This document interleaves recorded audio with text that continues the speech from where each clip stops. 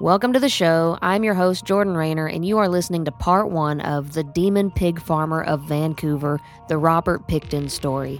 This is going to be a true crime deep dive into the life, psychology, and horrific murders committed by one of Canada's most notorious serial killers. This episode may contain content that is disturbing. Listener discretion is advised.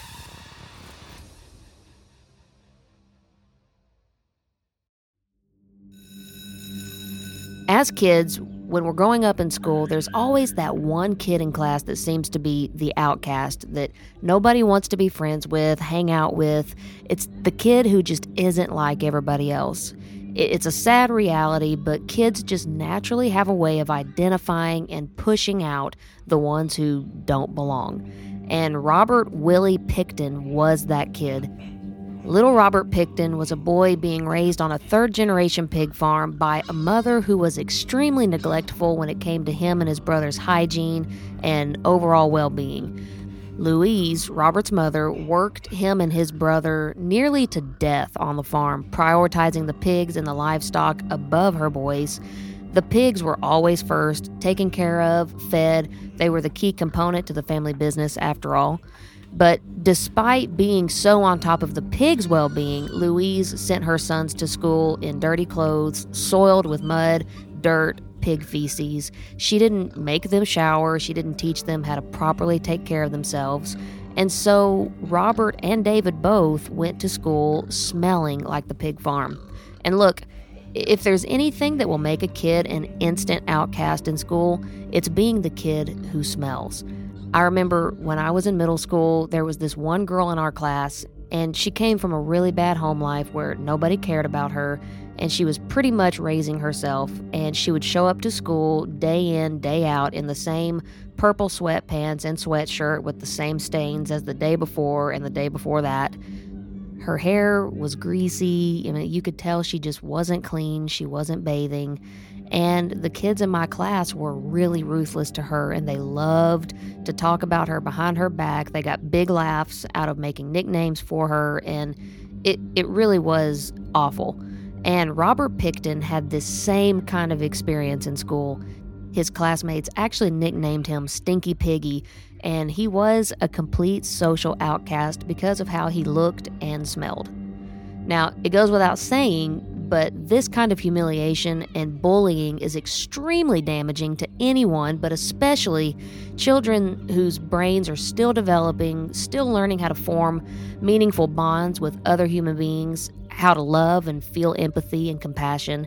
It affects what kind of adult a child grows up to be. Their self-esteem, the way that they see themselves, their ability to stand up for themselves and take on a meaningful role in society. So here's this little boy who's being worked to the bone on this pig farm by a domineering mother who is also being completely socially rejected in school, which is damaging enough, but then there is another huge factor in Robert Pickton's early life that I believe played a crucial factor in the monster that he ultimately became. So, growing up on a pig farm, Robert would have been introduced to the smells, the sounds, and the sight of death on a daily basis from the time that he could toddle and form memories. And we're not just talking death, we're talking gruesome, gory, violent death.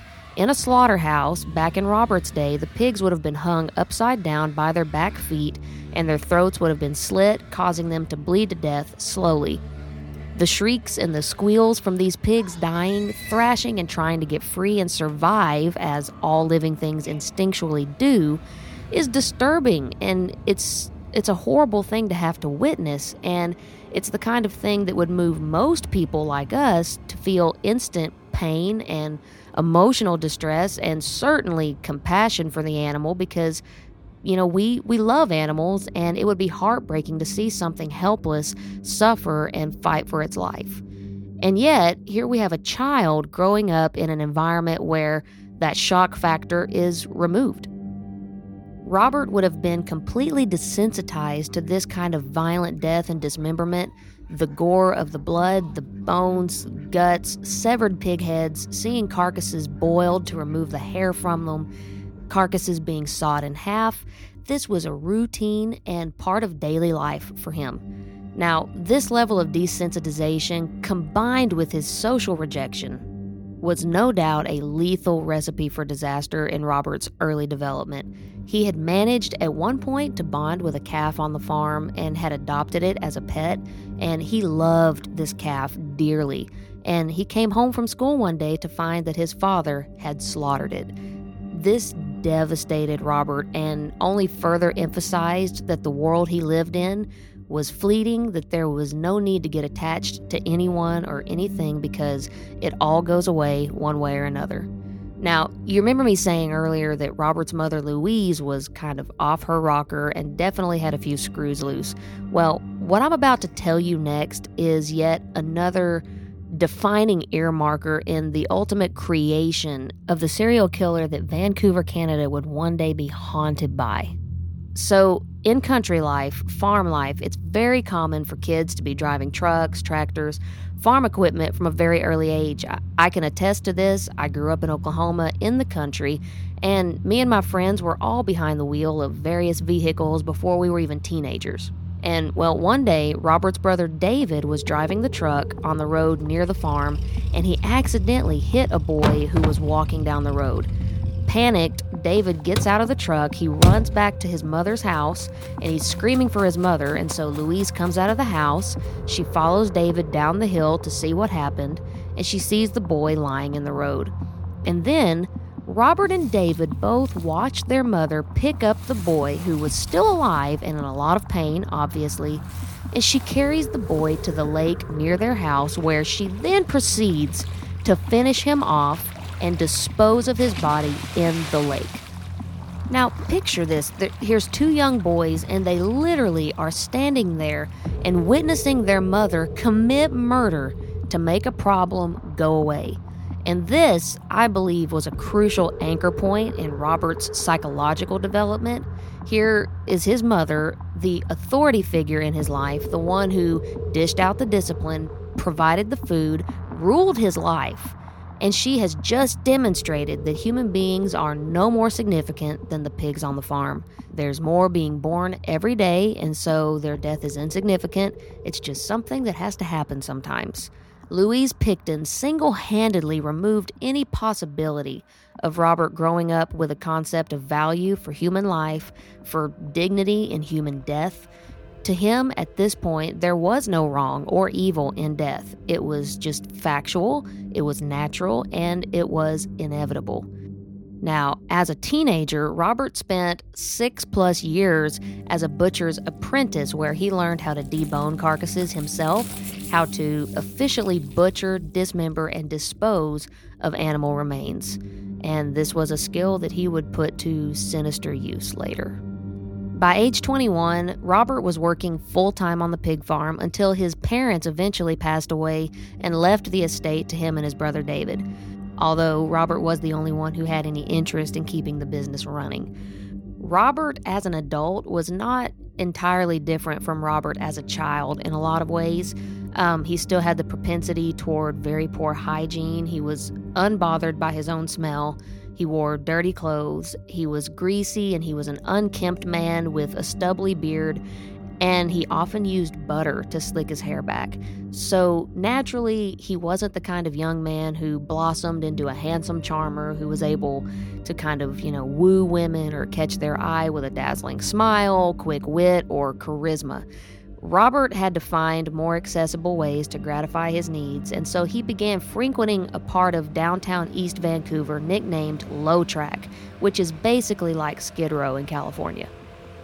Low Track is where the hardest of the hard try to scrap out a life and survive. There's drug addicts, prostitutes, drug dealers, traffickers, gangbangers. Back in the 80s and 90s, up to a quarter of the population of Low Track was HIV positive. The prostitutes, according to one study in 1995, said that 73% of the prostitutes in that area entered the trade as children, and the same percentage were unwed mothers, averaging as many as 3 children each. And more than 90% of those mothers had already lost their children to the state or didn't even have a clue where their children were. Okay, so this was a rough rough part of town, and this was the place that Robert Pickton was roaming to find company. So this tells you the level that his upbringing and childhood trauma had reduced him to socially and the kind of life that he was destined for. Now, after Robert and David's parents died, they very quickly let the farm go to ruins.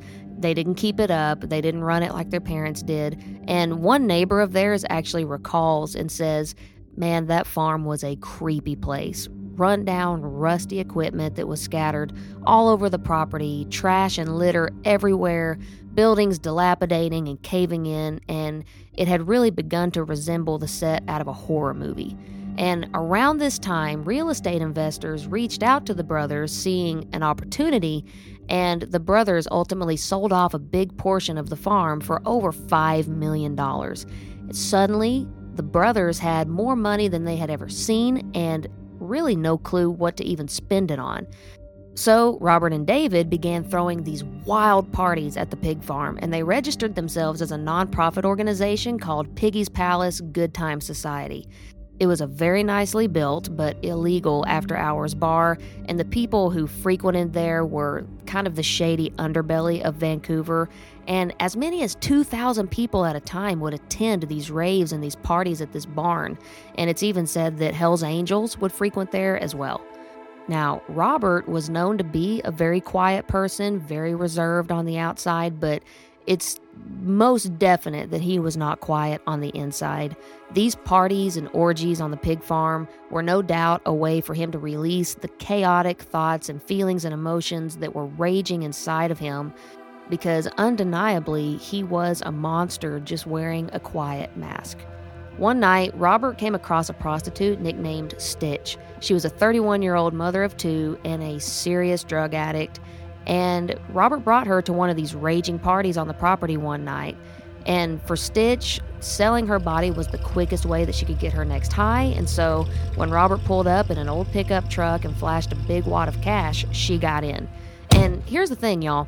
It was 17 miles from low track to the pig farm, which normally 17 miles would be a big nope for a prostitute because time is money, and 17 miles is a long distance to go for one John, and it just didn't seem practical. But Robert was loaded, and it was very apparent that he could make it worth her time, and so despite her instinct screaming at her not to go, Stitch went with him. Now, they had sex in Robert's filthy trailer, and then Stitch asked to use the phone. But at this point, Robert attacks her, handcuffs her, and starts stabbing her with a knife in the gut. Stitch immediately starts fighting back. She's extremely spirited, and an all-out brawl breaks out in this trailer. And she manages to get his knife away from him and starts stabbing him back. And within a few minutes, this trailer is covered in blood, and Robert actually passes out from his wounds. Next thing you know, a neighbor that lives near the pig farm hears a loud banging on his door in the middle of the night, and when he goes to open the door, it's Stitch, and she's frantic, she's screaming for help, she's bleeding out right in front of him. So the neighbor calls the police, and an ambulance comes and picks her up. She's taken to the hospital with a handcuff still dangling off of her wrist, and she almost dies several times on the operating table before they were finally able to stabilize her and save her life. Now, once Stitch is out of surgery and in recovery, she tells the police what happened and how she had gotten the knife away from Robert and slashed his face. Robert ends up coming to the same hospital later that night to be treated for his wounds, and the police find the key to Stitch's handcuffs found in Robert's pocket. Robert has a gigantic gash on his face, just like Stitch described, so Robert is arrested and charged with attempted murder and illegally trying to detain Stitch. However, Robert lies to the police and tells a different version of the story about how Stitch tried to rob him for drug money, and the police believe Robert and drop the charges. This was ultimately a sloppy, botched first attempt at murder, but Robert would get it right the next time and continue getting it right for the next 14 years. Between 1995 and 1997, over a dozen women had gone missing in the Vancouver area. Now, this was extremely high and had not occurred before, and so detective investigator Ken Rosmo, a geographic profiling expert in Vancouver area, was assigned to investigate this. And he was able to obtain data going back 20 years on the number of missing persons, particularly women from the Low Track area. Before 1995, there would have been about 0 to 2 cases a year, but in 1995, it spikes dramatically, and it became 27 to 28 cases a year. Now, this is a huge spike. Statistically significant spatial temporal cluster is what they call it. And this means that there is something significant happening. But what? And why? What is the cause? Why all of a sudden are there 27 to 28 cases of missing women a year where normally there had only been 0 to 2? Now, the Vancouver Missing Persons Unit only had about 2 to 3 officers in it, and they were trying to deal with every missing persons case in all of Vancouver, not just the Low Track disappearances. And thus, the Low Track disappearances weren't really given priority due to the fact that they were prostitutes, drug addicts, and people who are just naturally a little bit more disregarded by society.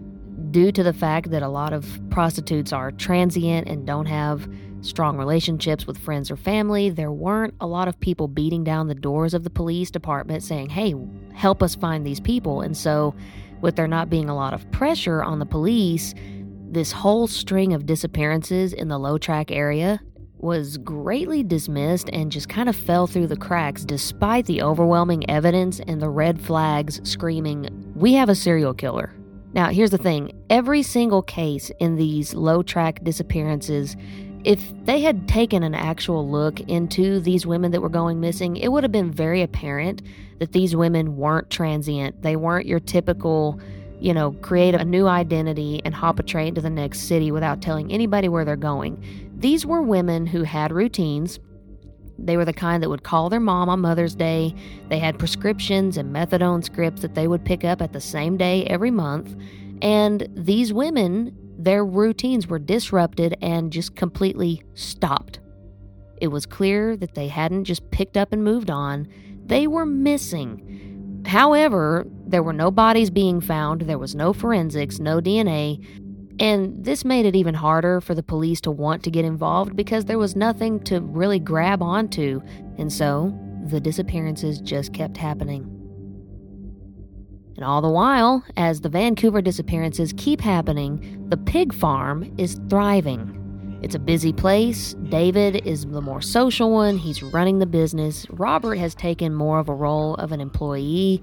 People would come to pick up pork from the business, lots of people in and out. Robert did the slaughtering and the butchering of the pigs on site. He would dispose of the carcasses at the meat rendering plant where small local suppliers disposed of animal waste with zero supervision and no paperwork. Robert also is said to have had a really big heart when it comes to helping out people like himself, people that are a little bit rejected by society.